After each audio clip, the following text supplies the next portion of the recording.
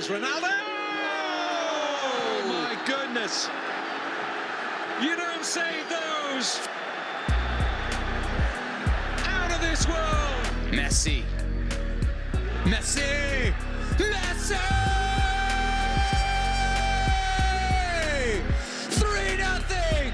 Landon Donovan, there are things on here for the USA.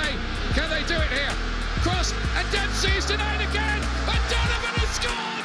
Oh, can you believe this? Go, USA! Certainly through. Oh, it's incredible. You could not write a script like this. For the fourth time, the United States of America are crowned champions of the world. From the international stage to right here at home, this is FUVFC, talking all things soccer on WFUV Sports. All right.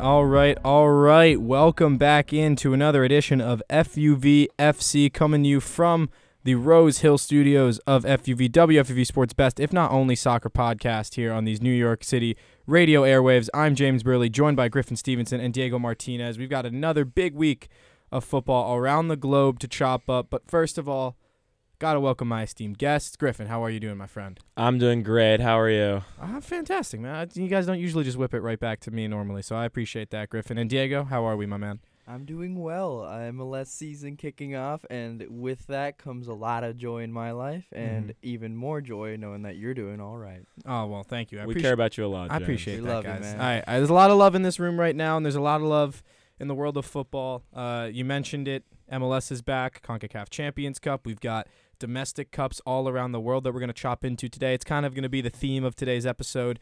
And then we got some big results as well around the top 5 leagues, and some of the title races getting more and more clear and more decided as we go.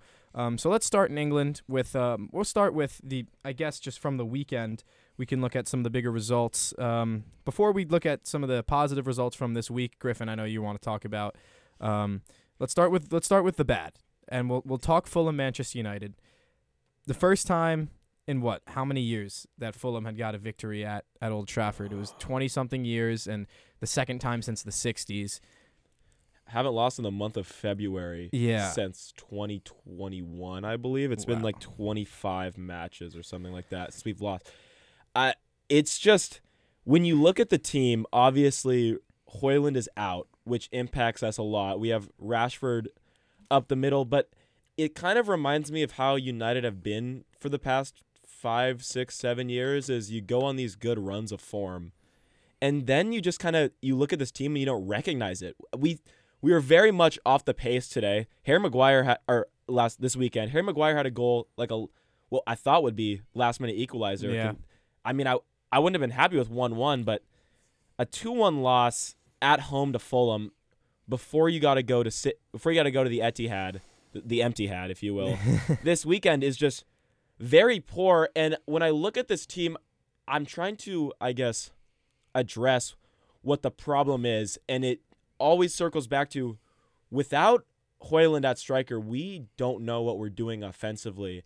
And I was always that guy that was very much so, give Rashford his time, he's good. Right. But I have almost have become disillusioned, if you will, with we don't do anything creative when he's up the middle, and it doesn't seem like he wants to do anything. I mean, we saw it even yesterday in the FA Cup. We just don't run our offense through him, and it causes a lot of stress, particularly on our midfield, which then has to kind of overcompensate. And it just really, at the end of the day, it boils down to, I don't think we have really our team identity right now.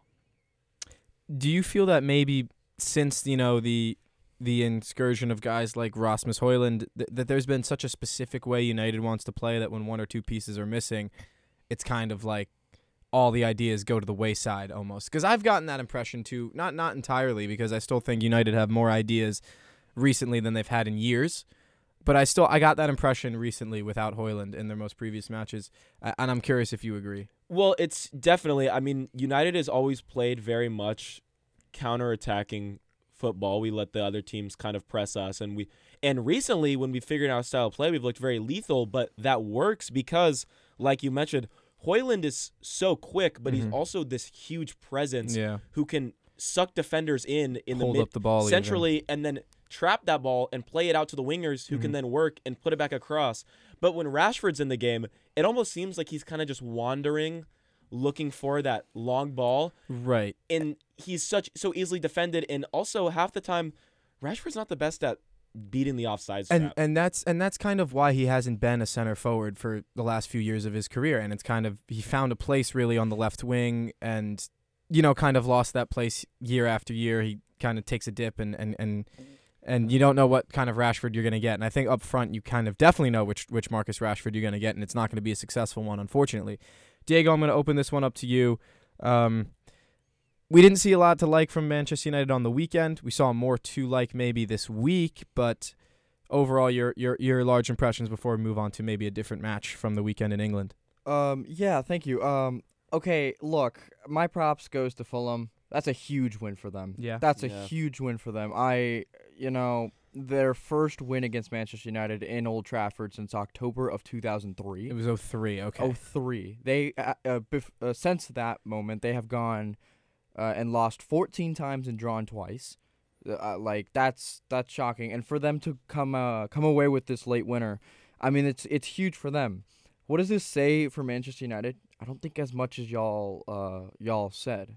I don't think it's a huge loss for them because, like y'all mentioned, Højlund is out. They do have that play style where they do want everybody that they need to play.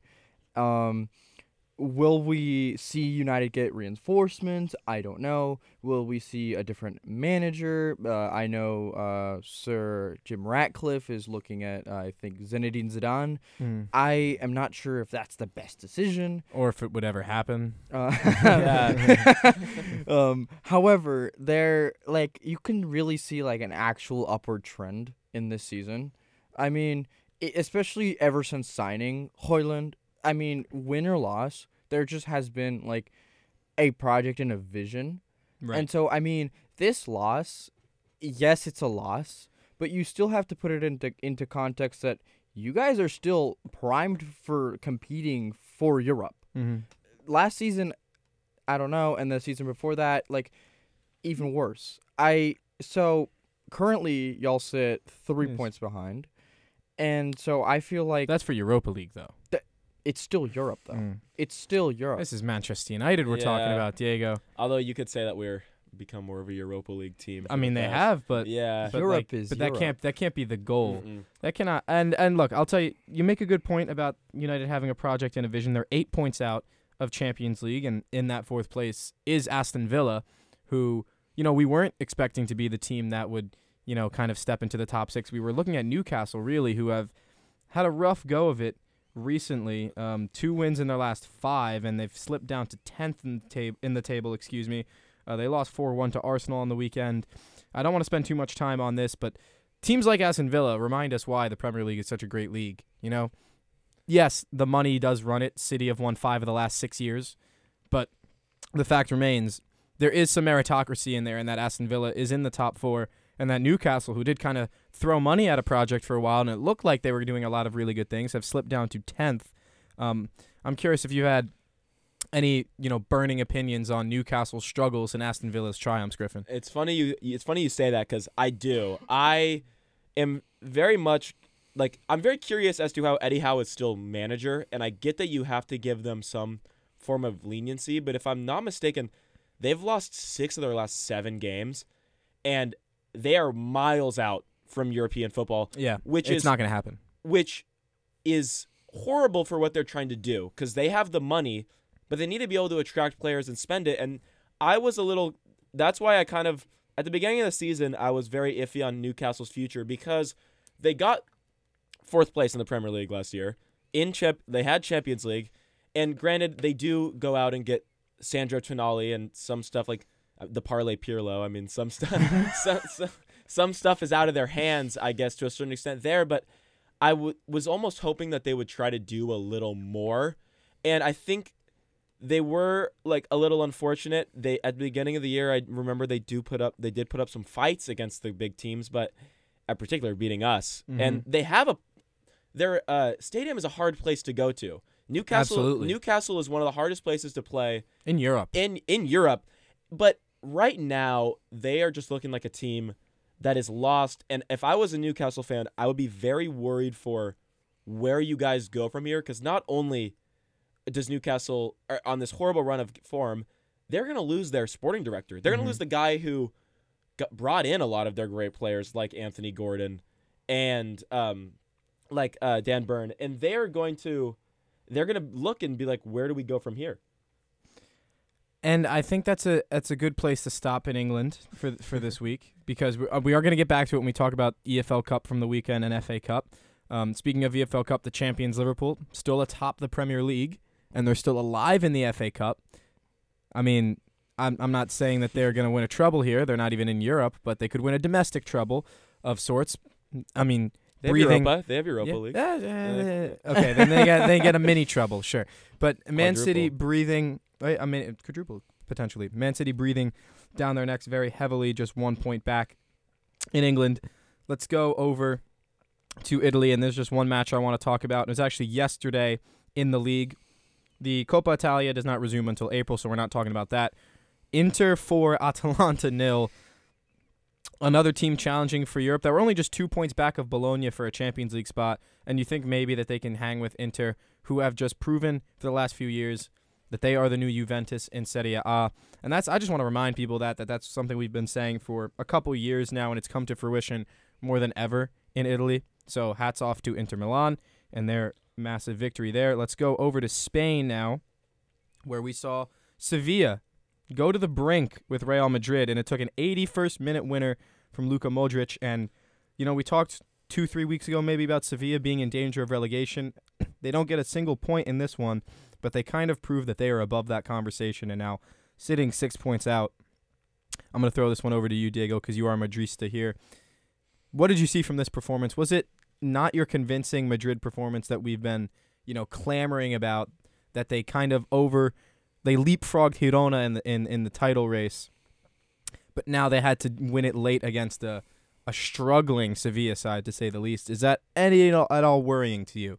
And I'd be surprised if you said yes. Great question, but no, it doesn't worry me. I mean, Real Madrid is football heritage. This is football heritage. This is football heritage.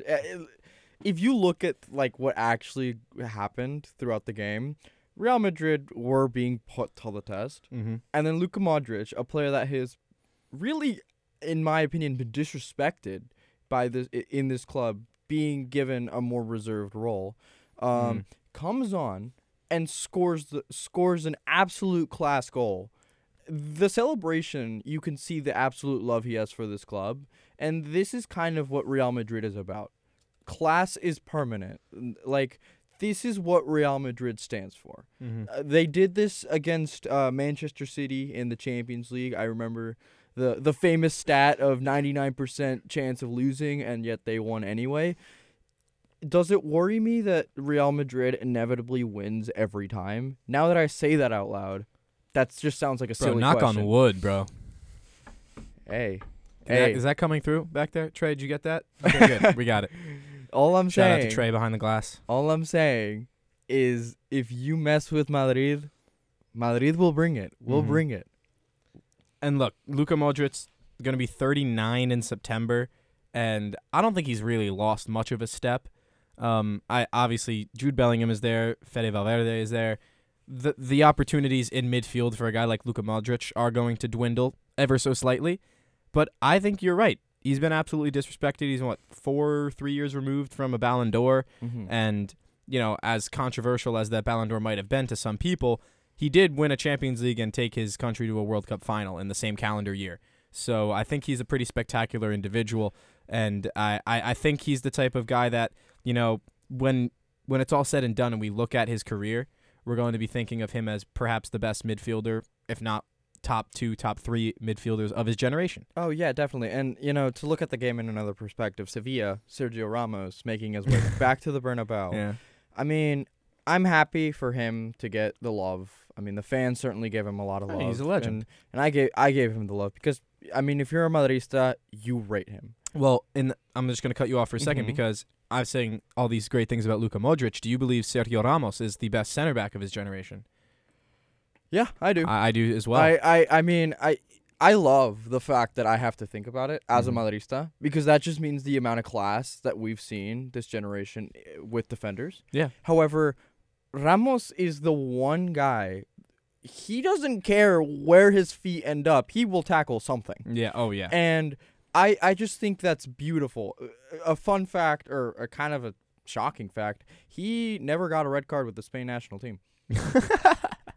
That's hilarious. He's known for that, but yet he is like also one of just the smartest and most physical guys in world football. His center back partner was Pepe for a while. Yeah. Could you imagine a more chaotic pairing of center defenders to have to go up against? I'd rather, if you gave me the assignment to, hey, you're going to be scoring against those two guys, I'm just not going. You don't want to play. I'm staying well, home. Look, that was a nice little stroll down memory lane. Maybe next week or something we have an episode where we just, rate our 5 or 6 favorite players at each position from our lifetimes, and we maybe do like a fantasy draft or something. It's just coming to me now. All-time XI. We should do that. That would be legendary. You take Sergio Ramos center back. Maybe I take Thiago Silva. Maybe you take Van Dijk. I don't know. It is Van Dijk, but we'll talk about that another time. Okay, we'll talk about that another time. We'll talk about that another time. Let's go over to Germany. Let's talk Bundesliga. Real quick, other results of note: Barcelona 4, Getafe 0, Atletico Madrid 2, Almeria 2, and Atletico Madrid currently live now and down against Atletico Bilbao in the Copa del Rey, which we're going to talk about in a minute after we get through all the top 5 leagues. Once again, Bayern, by the skin of their teeth, getting by RB Leipzig. And what can I say about Leverkusen other than the fact that they are going to run away with this league, it seems.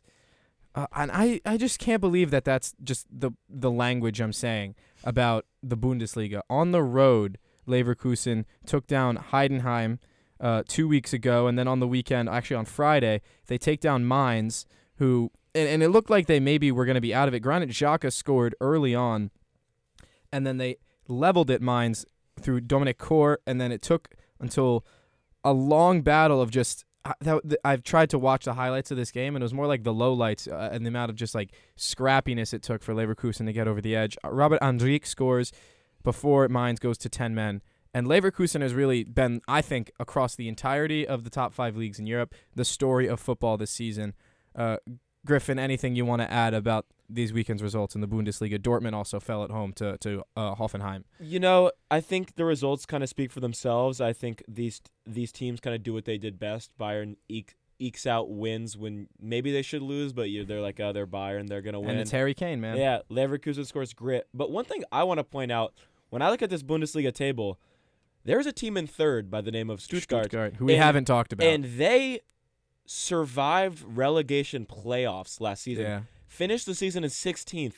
They are now on a 4-game win streak in third place, and that is super impressive to me. Yeah, and it comes quietly because of what Leverkusen have done. You know what I mean? Like, if in other years, if the table said Bayern 1, Dortmund 2, Stuttgart 3, all we'd be talking about is Stuttgart, but they haven't gotten a single second of the time of day.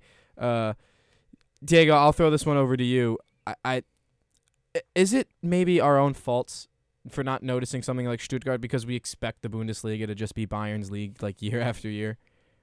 Yeah, it is because it's Bayern's league. It's been Bayern's league. However, there's also a different perspective that I've always really enjoyed about the Bundesliga is even if we knew who was going to be number 1, to the bottom was never guaranteed. Mm-hmm. I mean, yes, you have giants like RB Leipzig, like Dortmund, now Leverkusen. But, I mean, you can really see this going on in any Bundesliga season. And, I mean, looking at Stuttgart, I mean, they have some great players. I mean, I really rate Hiroki Ito as a defender. Dude has just been insane. And Silas as well, absolutely. Like, I rate him He's a lot. Baller on the wing. He can move. And I feel like the strengths when it comes to these teams like Stuttgart, like Leverkusen, is picking up guys that nobody else would and turning them into gems. And it's something that Leverkusen and I would say Girona have done at the top end of each of their respective leagues in terms of getting players who, maybe, couldn't have lasted so much as a bench player on your Barcelonas, your Real Madrids, your Bayerns, your RB Leipzigs, and have turned them into, bona fide world beaters at the top level in these divisions. Stuttgart have kind of silently done a similar thing, whereas I don't think these players would really have a lot of time on a team like Leverkusen, on a team like maybe even Borussia Mönchengladbach, but they've turned those guys into players that you can really rely on and count on, and they're playing a really cohesive brand of football. Guys like Chris Fuelrich on the opposite wing to Silas, and Mohamed Dahoud coming off the bench in the middle on loan. So they have a lot of firepower throughout the team that doesn't get a lot of credit. Griffin, I'm very glad you pointed that out. We're going to wrap up top 5 discussion in France, as we often do, with perhaps the least exciting of these top 5 leagues, unfortunately. Something that's fun. PSG drew at home to Stade Rennais, who are currently still climbing their way up the table in a conversation for playing in Europe. Nice did fall by the wayside. Monaco have jumped into the Champions League spot behind Brestois. Lille, Lens, Rennes, Rennes, all between 4 points, and you factor in Marseille, it's all between 5 points for the last Europa Conference League spot, and they're just 2 points shy of Nice for a Europa League spot. So everything's up for grabs in France, really. Within the next 5 or 6 weeks, we're going to find out who really has a chance. Lyon, who we were very worried about being in the relegation zone, much to the degree of Sevilla, have clawed their way out completely. They're in the 10th position now, 6 points out of the playoff for relegation. And like the Bundesliga, as you previously mentioned, you finish 16th, you play off with the third-place team in League 2, or the Bundesliga second division in Germany's case. And I actually love that system. I think it's more meritocratic, and it just puts more on the line for that one match or 2-leg matches. It's, I think, quite the spectacle, and I think we miss out a lot, not only because we don't have promotion and relegation in this country, but because we don't have the stakes like this in matches like those. But let's talk a little bit about some of the Continental Cups domestically that occurred over the past weekend, and we'll start it with Liverpool's victory over Chelsea. And depth is kind of the mantra here. If you look at the lineup that was put out by both of these sides, but more so for Liverpool, of course, Virgil van Dijk gets a 118th minute winner, and it kind of looked like the game was just about to trend the other way towards the shirts in blue, but ultimately Liverpool claim the trophy and come out victorious in the Carabao Cup. Diego, you're shaking your head no. Just jump in, man. What happened in this one? This one hurts more than, I don't even know. This one hurts, man. Because it's absolute, I don't think we're stressing how bad Chelsea played, honestly. It was, absolutely disgusting that we didn't come out with a win.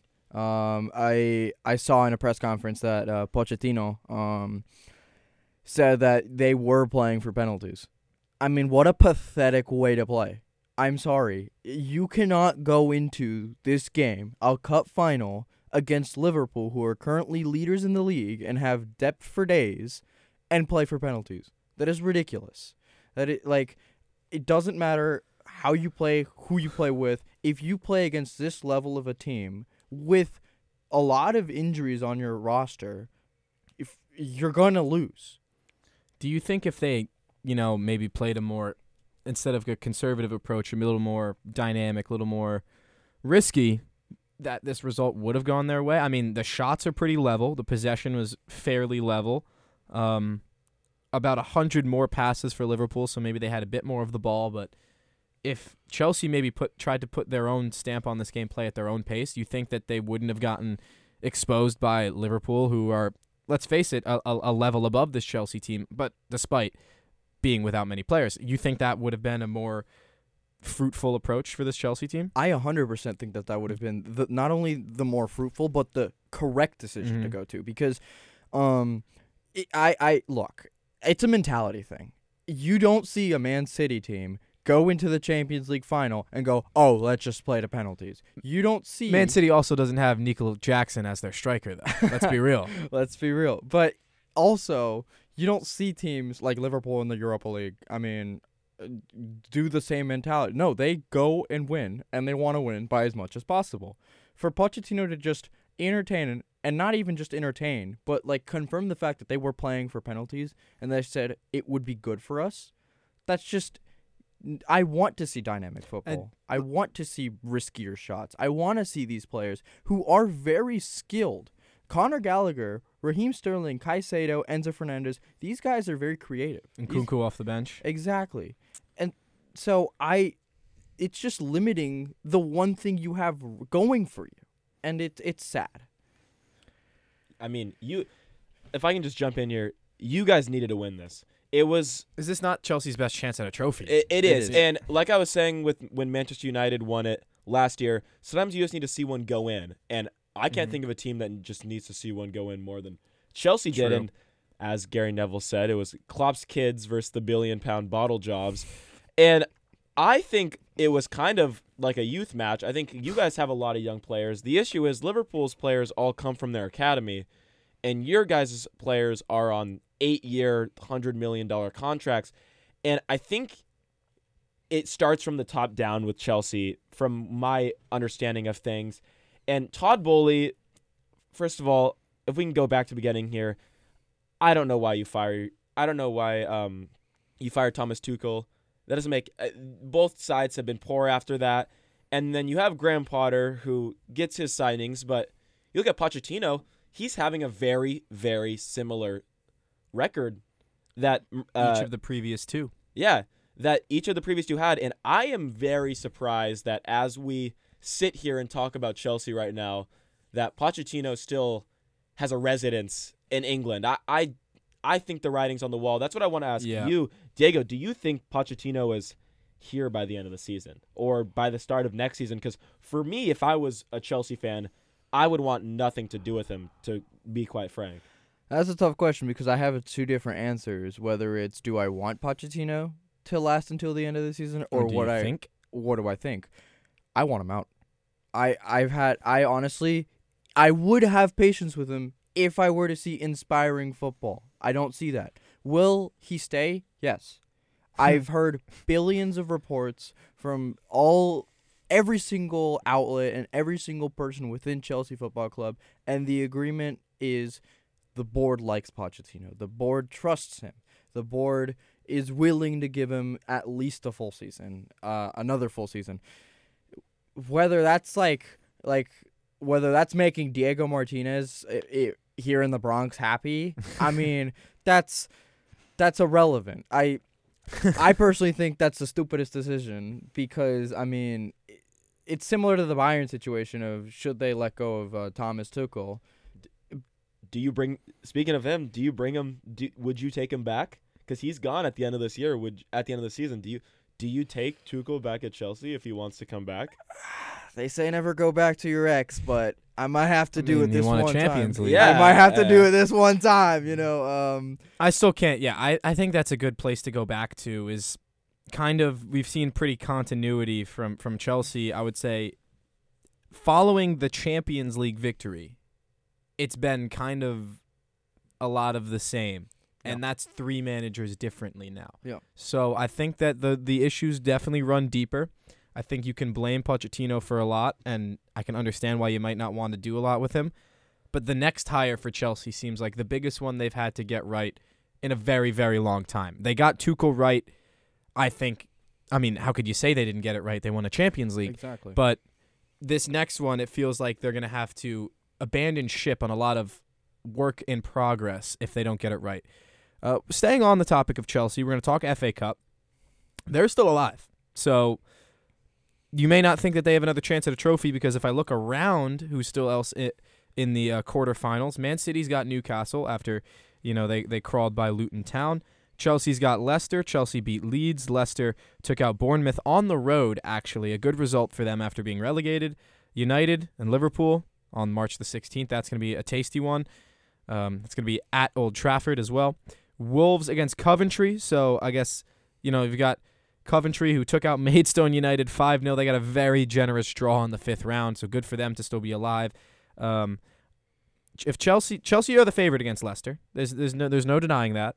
If they get through them and don't face either Liverpool or City in the semifinal, or United, or Newcastle, then you've got to pencil them in as being able to go into the final. So if they get by Leicester and play the winner of Wolves and Coventry in the semis, then maybe we do see Chelsea with another chance at a trophy. But let's go back to how United got there. 1-0 over Nottingham Forest. Some more good stuff we saw from Manchester United. Gio Reyna on the other end, I'm just going to mention, this dude just doesn't play, man. He's going to Nottingham Forest just to live in a country that speaks English. I don't know. But, I mean, he came off the bench for about 12 seconds there. Casemiro with an 89th minute winner, a guy who's been getting a lot of criticism for the Red Devils, and he is the difference maker on this one this week, Griffin. I agree it was a big game for Casemiro. I also think it was a big game for Bruno Fernandes. Yes. I think he's been getting a lot of heat in the media, but he created way more chances yesterday than he has. Honestly, he hasn't looked himself for the most part for this season, and as for what that problem is, I'm not exactly sure. I mean, it's got to be hard leading this Manchester United team right now due to how things are going. But I will say I'm glad we won. It's what I was expecting us to do, and it's what we should have done. But I think we have to pick it up a lot more if we're going to beat this Liverpool team in the quarterfinal, which I think we can do because it's at Old Trafford, hard place to play. By March 16th, we should have Højlund back. Mm-hmm. Unfortunately, we might not. We're not going to have Luke Shaw back, but I think Sofiane Amrabat can do a job. Yeah, I think he can, but I just worry about how this team has always been able to rely on their defense for the most part, and that's how we got a draw at Anfield, and that's how we got third place in the Premier League last season. Yeah. I mean, we got this is true. De Gea got the Gold Glove because we had 15 clean sheets. But if these defensive injuries, we can't afford to have any more, or else it is going to look very bleak for our outcome in the Cup. But I will say, Premier League title race is competitive now. In about 3 weeks, probably still gonna be just the same amount of competitiveness. And Liverpool now be moving on to Europa League round of 16, and they will be looking to make sure that they are staying in it in the league, and I think they might start Klopp's kids. I was gonna say against Manchester United. I was gonna say we can expect a pretty similar, if not even more rotated lineup for this match than we did in the League Cup final. I think that's obviously it's United Liverpool. That's the one that everybody's going to be watching in the FA Cup quarterfinal. But City Newcastle is going to be a cracker of a game as well because Newcastle will definitely realize this is their best chance at a trophy, whereas City are 1 year removed from a treble. It's not like they're going to be throwing Haaland and De Bruyne out there for 90 minutes to get a win there.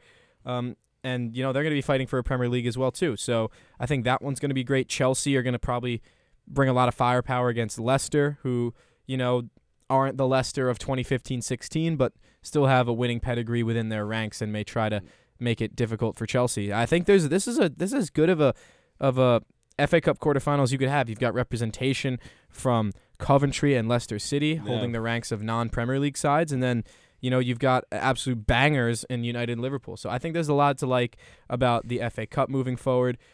We've reached halftime between Athletic Bilbao and Atletico Madrid in the Copa del Rey semifinals, who the winner will go on to face Mallorca, who took Real Sociedad down in penalties, an absolute underdog story at its finest.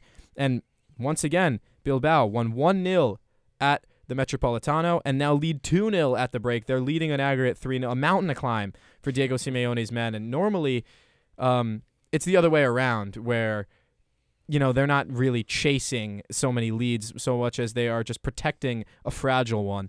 I think you can go ahead and pencil in Bilbao into the final, and good for them being one of the more traditional teams in the Spanish region who, I guess, haven't gotten so much of their due diligence lately. Yeah, we are seeing some Basque brilliance by Bilbao. I mean, I love this club. I think their run super smart. I think we see some example of this down in Liga MX, but with Chivas.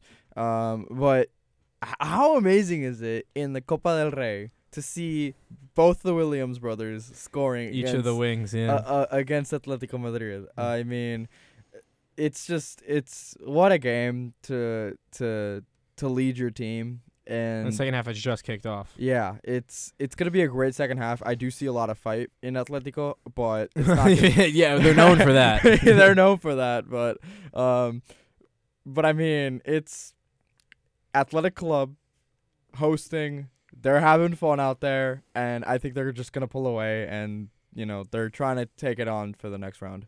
Memphis Depay is the big name on the bench for Atletico Madrid. You have to imagine they're going to throw him up front, unless to Angel Correa and Alvaro Morata, because this is not a team that just scores goals in bunches. They're a team that scores one goal and bunkers. So I think that we'll keep our eye on the result. Maybe we'll. I think we may finish the episode before we find out a final result there, but if we get close, we'll let you know.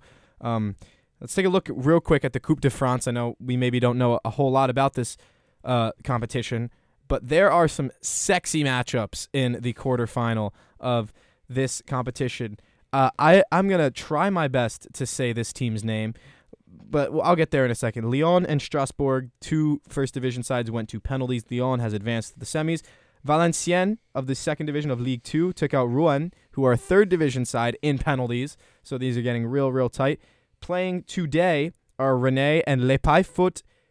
I guess 43 is in their team name. It looks like my French test average. Right. F43 averaging. L'Épée Foot Avernay 43, fourth division side, taking Stade Rennais, who by the way just drew PSG on the weekend. So that's a pretty good matchup if I say so myself. And then PSG Nice, they play in a couple weeks to round out the quarterfinals. So that's just a little check-in at what magic these cups can bring. And this is why we love these cups. And this is going to bring me to a bit of a more solemn discussion. We just found out, and it's going to be announced officially. It's technically official, but they haven't announced it in the league. In America, we have one of the greatest, most storied domestic cup competitions in the Lamar Hunt U.S. Open Cup. It used to be called the National Challenge Cup, now the Lamar Hunt U.S. Open Cup. It exists now in its 111th or 110th edition. I'm not sure. It's an older competition than many domestic cups, even in some of the best countries in Europe. Your Houston Dynamo are the defending champions. And we just found out that only 8 MLS teams are going to be participating in it this year, 8 MLS Next teams, and that's going to round out the field in terms of Major League Soccer's participation in the Cup, which is so disappointing to me for what this competition used to be. This is the U.S. soccer heritage. This competition exists as a way for us to realize how much this sport has grown. Teams like the Bethlehem Steel, who were, a bunch of amateurs in Pennsylvania who won 5 years running and are the all-time leaders of the competition, like that sort of history. I guess you can say that maybe there's another chance for a lower division team to win it because there are fewer MLS teams, but what Major League Soccer is trying to do to this competition in that it's trying to separate themselves from it, it just waters down the attention it gets. It waters down the significance of it. And to me, that's so disgraceful for how much I love this tournament, for how much this tournament should mean to American soccer fans, and how much it should definitely mean to the organizers of Major League Soccer. I know a lot of the teams aren't happy with the decision to remove a lot of the clubs. It was not in their hands, so I hear. But Diego, you watched your Houston Dynamo defeat Inter Miami in the final last year, and I'm sure that was one of their better moments you've had as a football fan, just because it meant a lot to win a trophy, watch your team do something that so few teams have done before in this country. I'm curious if you have any other opinion besides mine on this Open Cup being, not the same as it's been before. It's really disappointing to me. Yeah,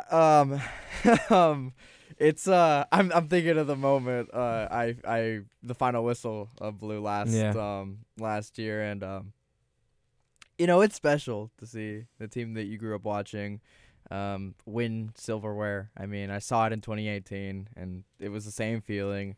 But especially now, I mean, as I'm against older, Messi too, against Messi's Miami, and Messi played in this competition, and now they're taking it away. That was such a great thing. You had Messi in the U.S. Open Cup final, the same thing that 110 years ago, people you'd never heard of fighting for the same trophy. This is honestly one of the most heartbreaking stories. It's so devastating in soccer because, literally, 2022, we saw a USL team make the final. Did they lose 3-0? Yes. They made it to a final. it showed that the magic is still there. Mm-hmm. The magic is proud and loud. And for Major League Soccer to do this, it is a crime against the sport. And yes, you can say it opens up the field for lower division teams to maybe be more successful, but that makes it less significant. FC Cincinnati's their run in 2017 where they went to the semifinal. That's the reason they're in Major League Soccer now. Sacramento FC. They had a bid. They had a bid. They were in the U.S. Open Cup final several years ago. The Rochester Raging Rhinos, the last team not in MLS to win it in 1996 or 95, and then go to the final again in 2008, I believe. They don't exist anymore. They were rebranded to Rochester New York FC. Jamie Vardy was a part owner, and now that team doesn't exist.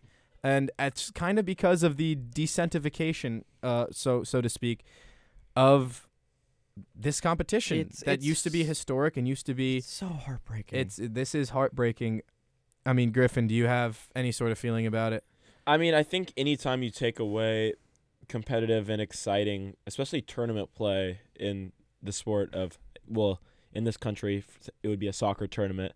I think it's never good for the enjoyment. I think if anything, it goes against what a lot of the fans here in this country want.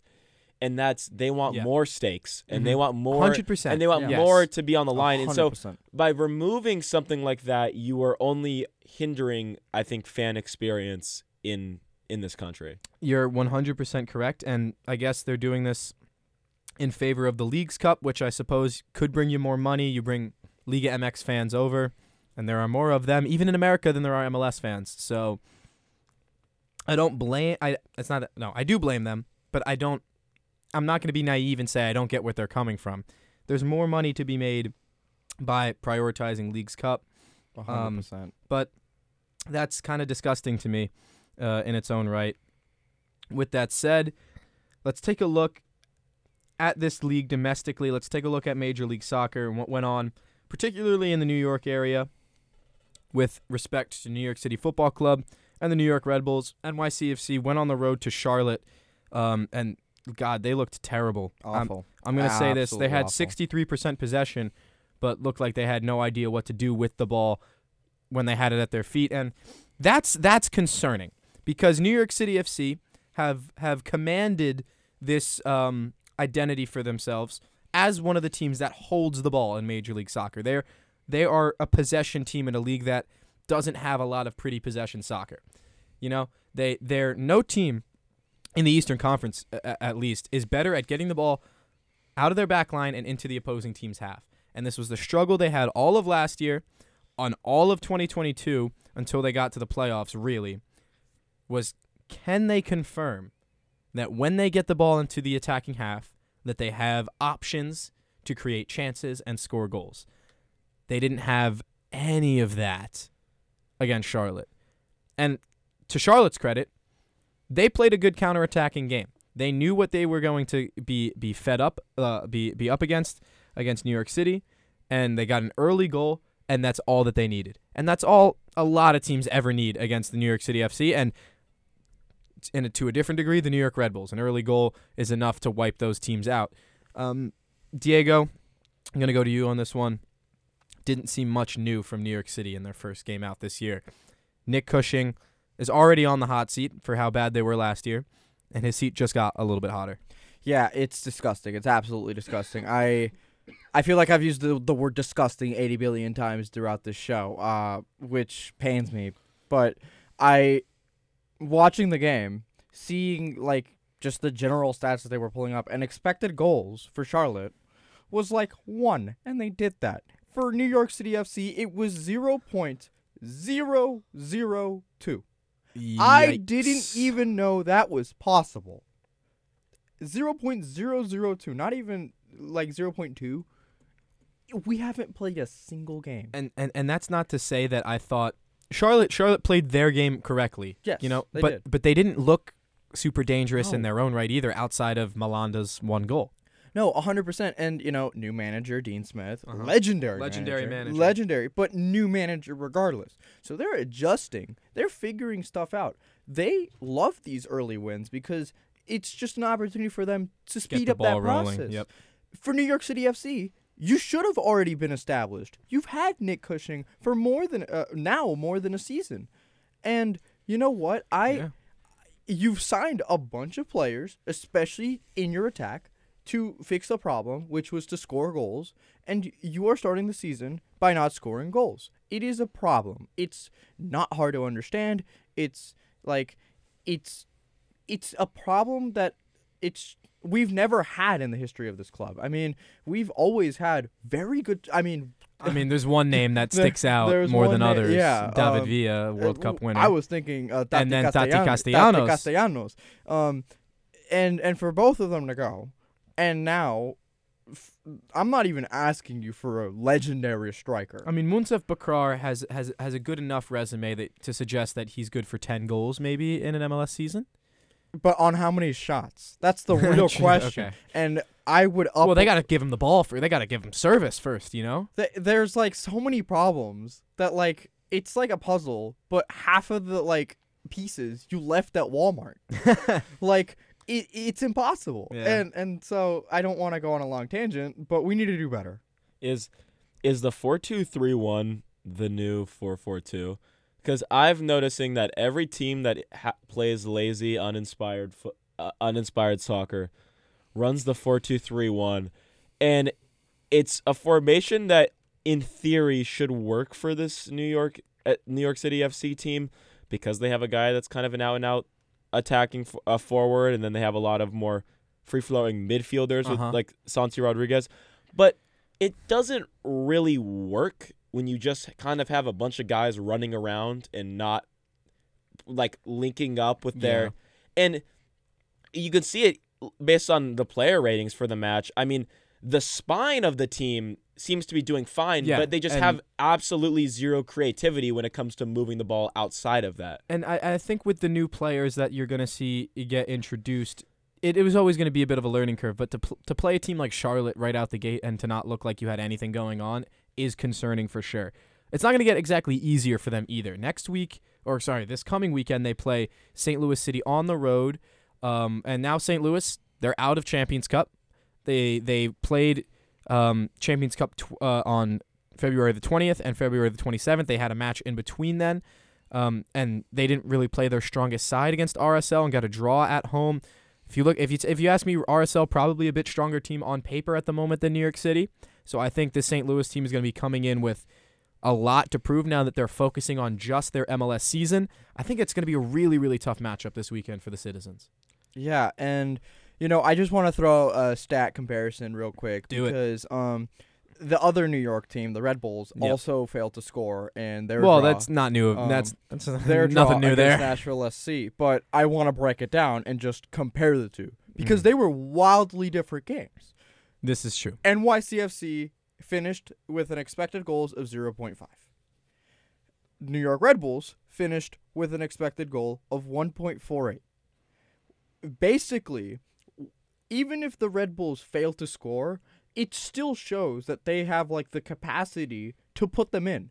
I remember they put it on the woodwork 80 billion times. They hit 2 crossbars. Yeah, there was a magnet in there for sure. So it's for the Red Bulls, I don't know how much it's going to change, but I know they're going to be putting in more goals. I know that's for sure.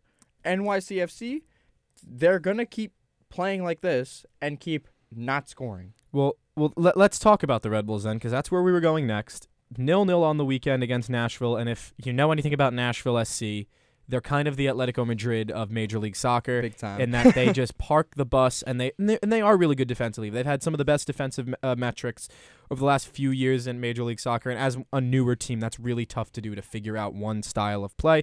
And they have also an entirely New York Red Bulls midfield with Sean Davis, who actually wore the captain's armband for Nashville this week, and the former Red Bulls captain, Drew Yearwood, who was on the Red Bulls for the past 2.5 seasons, as well as Alex Muil, who was on the 2018 Red Bulls Supporter Shield team, along with Sean Davis.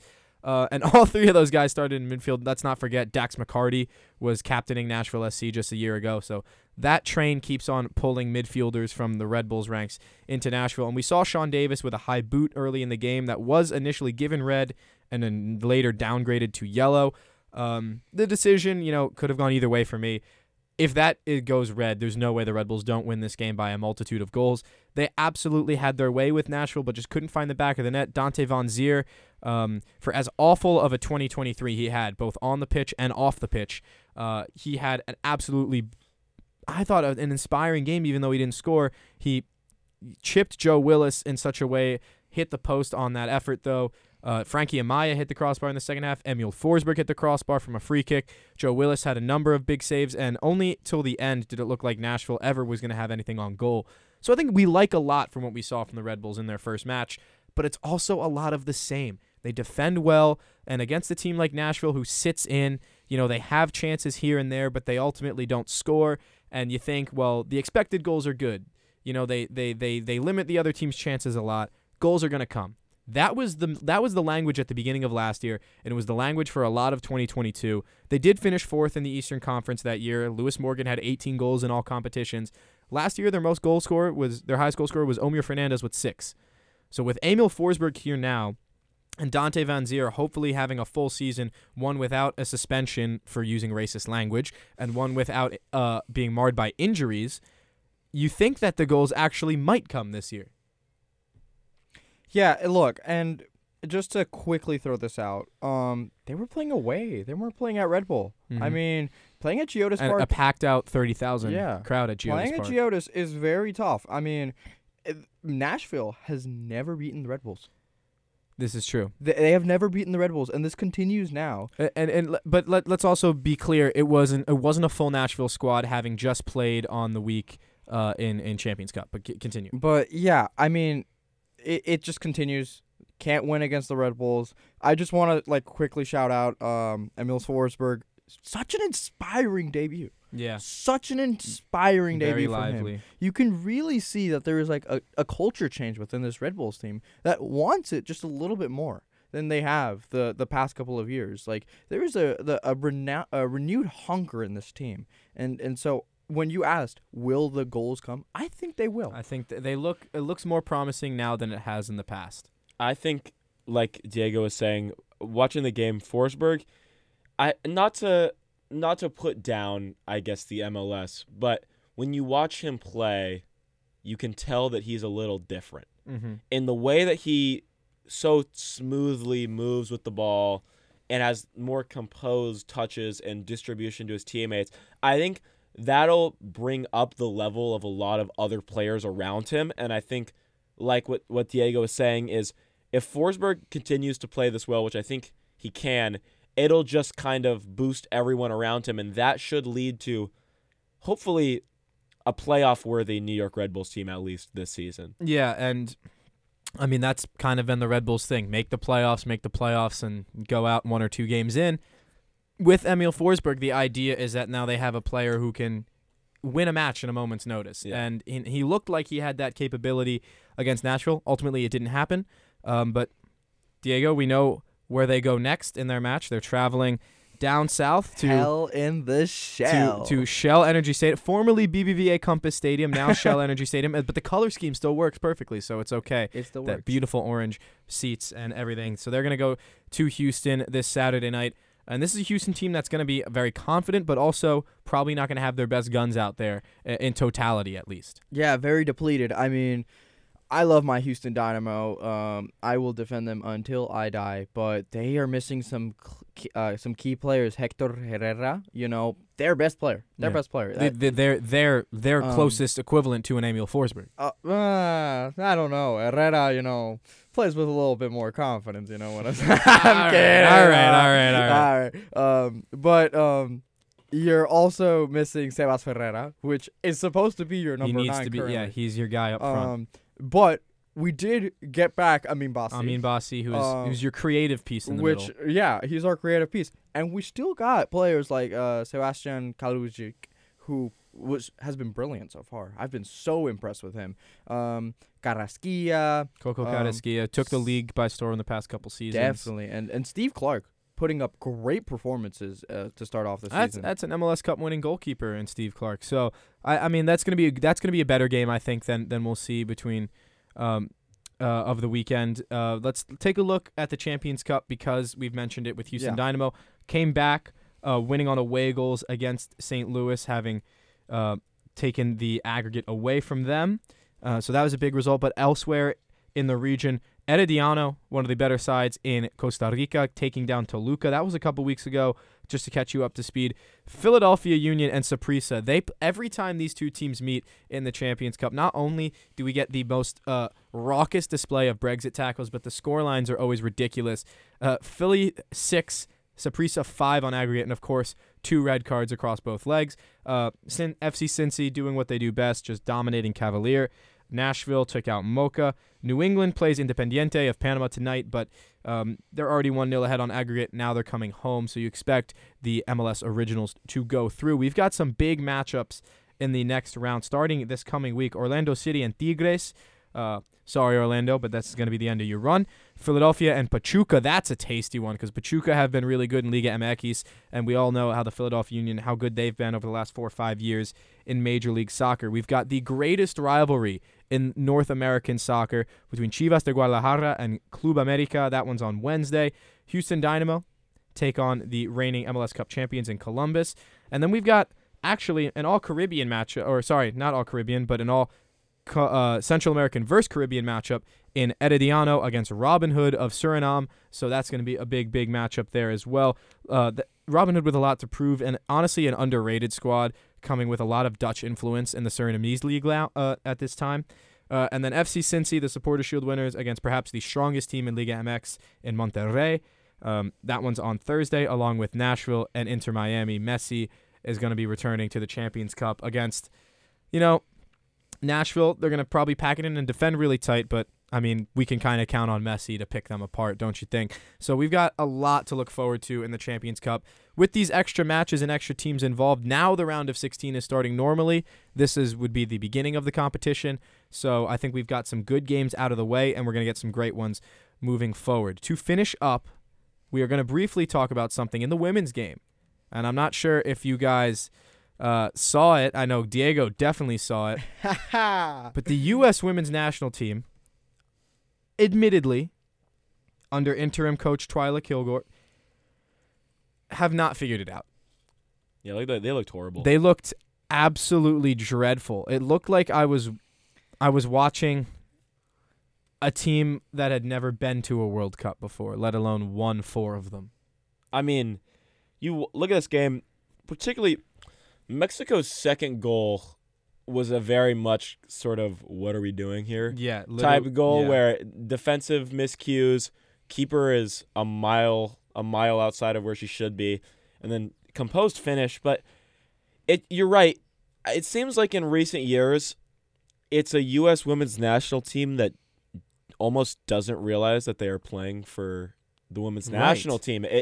It's become so much. I hate to use this word, but it's like very much an ego-based squad, it seems like. And I kind of thought when they lost in the World Cup that it would sort of knock them down a peg and make people realize, like, hey, things aren't going so well. But it really doesn't seem like that's the case. And I just have to wonder do you think that that's a coaching issue? Do you think it's a prestige of the team issue, or do you think it's a player issue? It's a culmination of, there's a lot of pressure on the U.S. women's national team. Let's not forget that. And when the results aren't there, maybe you think the pressure mounts a little bit higher or less, depending on how you look at it. You can make an argument for either case. Like, when you win back-to-back World Cups, the pressure is all-time high because you have to win another one or else it's a failure. You could go to the World Cup final and still fail. For a lot of countries, that wouldn't be a failure. But now that you're hosting the Gold Cup, and this is the first time they've ever done it in the women's edition, and I look at the group stage and I'm thinking, oh, Mexico and U.S. in the same group at the Gold Cup? What are they doing? They're going to lose all the money by not forcing it to be the final like they always do for the men's. And then I see the lineup that they trot out. Alyssa Nair, Abby Dahlkemper, Becky Sauerbrunn, Crystal Dunn, Lindsey Horan, Lynn Williams, Rose Lavelle, Sophia Smith, Trinity Rodman. These are your heavy hitters of the future. And they don't realize, perhaps, I'm not saying this is the case, but the players maybe collectively don't realize what the stakes are. This is your first chance. This is a tournament on U.S. soil. This game was played in the home stadium of the LA Galaxy, and you fall 2-0 at home to Mexico, who are not the same as they are in the men's game, mind you. Liga MX Femenina is growing at perhaps even a higher rate than NWSL is. Of course, the NWSL is much, much higher in terms of a level. But let's be real here. This is a Mexican team that looked like they had so much to play for. And this U.S. team kind of just trotted out there like they didn't. They were already through to the next round. But let's get real. This is the CONCACAF Women's Gold Cup. To proceed out of the group should not be an expectation. Obviously, their expectation should be 9 points out of 9, and you don't concede a damn goal, let alone go down and get 2-0 in your own country by your biggest rivals, who, mind you, aren't even their rivals at the women's level. But Diego, you're going to have more perspective on the result from the Mexican side, so this is why I want to bring you into it. How inspiring is this win, and what could it mean for the sport in Mexico for women? Look, I've been a huge fan of Liga MX Femenil. I am a Rayadas supporter personally. Okay. I love myself going to the games. It's always so fun.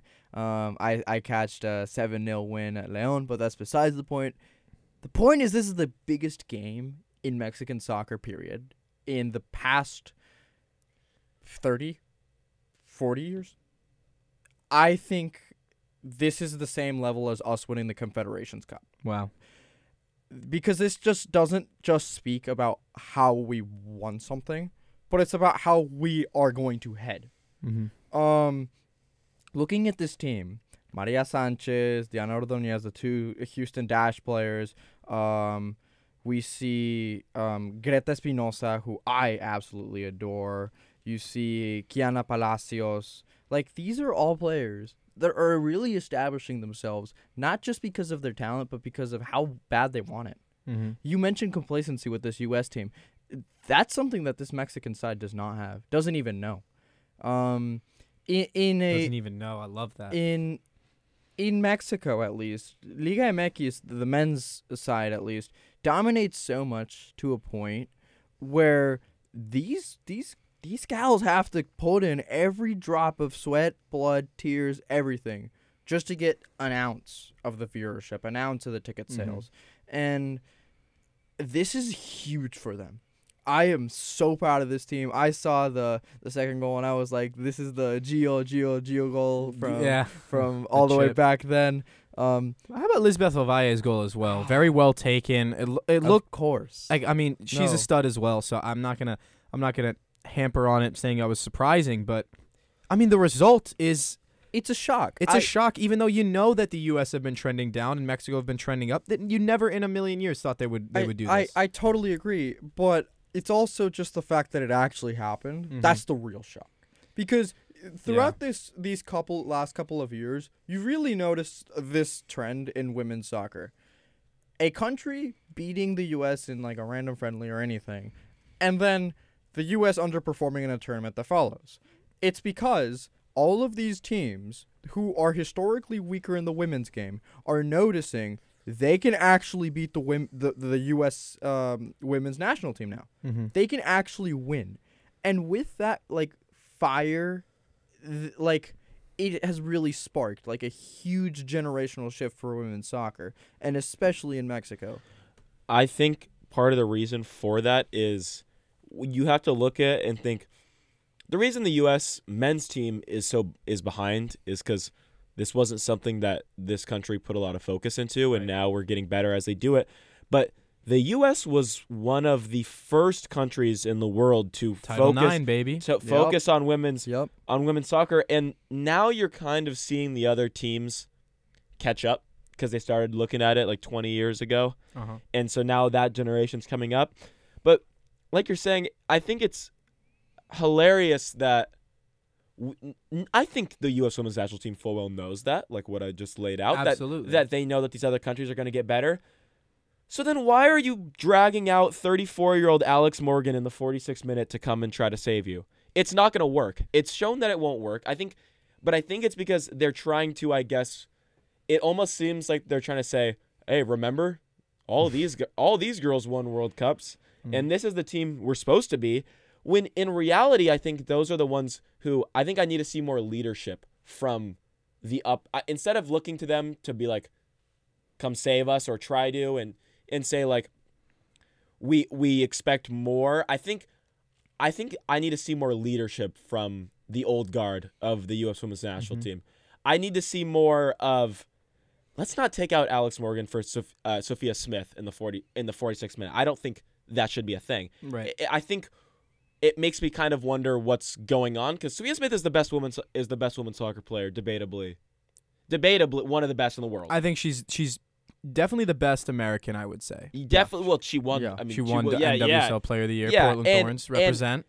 And I think I would like to see more of. There should be more chemistry there between the two. I mean, Alex Morgan and Sophia Smith, very similar sort of trajectories, very similar career. And I would say similar play styles in the way that they lead a line up front. You know, they both pose a threat in behind, both good at, coming to find the ball and interchanging with wingers. And I think that's what made Sophia Smith so dangerous is her versatility to play as, like a poacher in behind and as well as someone who can facilitate build-up play. And it's why a player like Alex Morgan was so dangerous for so long at the women's ranks. But I agree. It's not so much that I think that they, needed to lean on Alex Morgan to say, all right, this is who we need to go get a goal. But like Sophia Smith should be expected, you step up in this moment. You be the one who we rely on.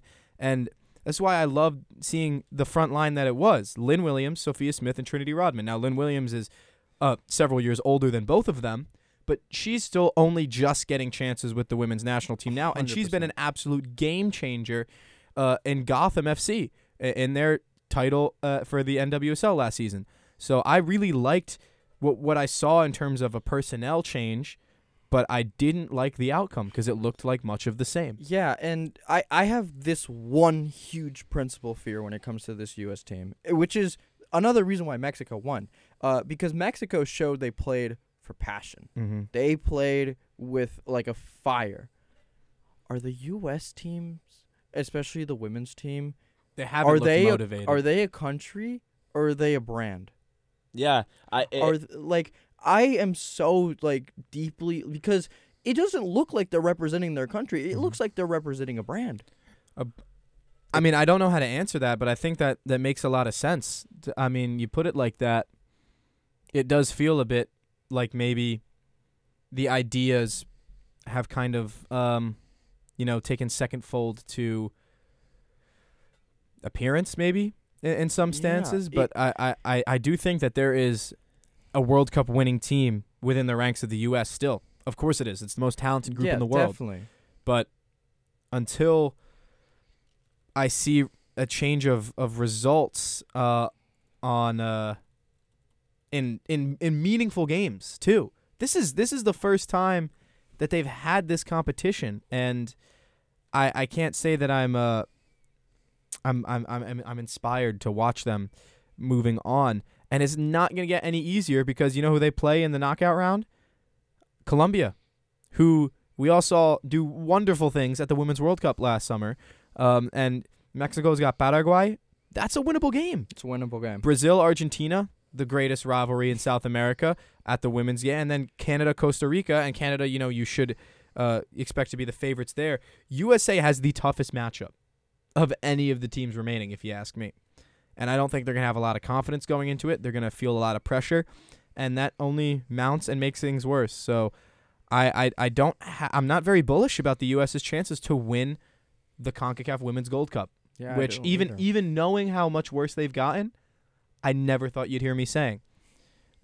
With that said, Emma Hayes starts the job after this competition in May of 2024, perhaps the most sought-after women's coach in the game, so maybe they turn things around. But for now, it's not so inspiring. Fellas, that was a great talk about all things around the world. One thing we didn't mention is just how I'm going to end the show. Did you guys see what happened to Paul Pogba? Yeah. It's sad, but at the same time, don't do drugs, kids. Don't do drugs. Don't dope. I don't know. I think he, as a Manchester United fan, I think he's someone who I will always remember very fondly. But at the same time, I think... But not for his time at Manchester United? No. Well, I remember the days in 2018 when he was kinging balls around everywhere. He had his struggles. He was very injury prone, but he was always one of those players who I was drawn to. But I really do think, unfortunately for him, I mean, he's a World Cup winner, but I think this might tarnish his legacy. Because he was already at that age where he was going to retire almost. I think he had some years, but when I first saw this, I kind of wonder, if I'm Paul Pogba and I know this is going to happen, why did he not retire? You're not coming back after 4 years, unless it's like, it's a career unless that's he appeals or something. I guess his career has been muddled by controversy. I mean, we had his brother allegedly try to rob, was in a group that robbed. Florentine yeah. The one who came and played for Atlanta United. He was robbed. I'm pretty sure he robbed Paul Pogba with 3 other guys. Oh, okay. I didn't know his brother was involved. Yeah, his brother was involved. His brother was in it. I knew that story. His brother was involved. You know what? That's crazy. I think this curse to add some humor to a sad situation. It all goes back to it's the curse of the goat under Old Trafford. You know, that's the meme, is Paul Pogba buried a goat under Old Trafford that cursed us, and Anthony Martial saw it, and I think, you know what, he tried to curse us, and I think it brought us some bad luck. It brought him some bad luck. So I think don't wish on other people what you don't want to happen to you, is all I'm going to say. Well, I think that's a pretty good message that we can end the show on. I mean, we got through a lot. We talked all through European Cup soccer as well as European League play. Talked a little bit about American League play and American Cup soccer, both domestic and continental, as well as some international stuff on the women's side. So I want to thank Trey Rodriguez behind the glass for stepping in, first time producing on the air. So a great job back there. For Diego Martinez and for Griffin Stevenson, I've been James Birle. Thank you guys so much for joining us on FUVFC. FUVFC is a production of WFUV Sports.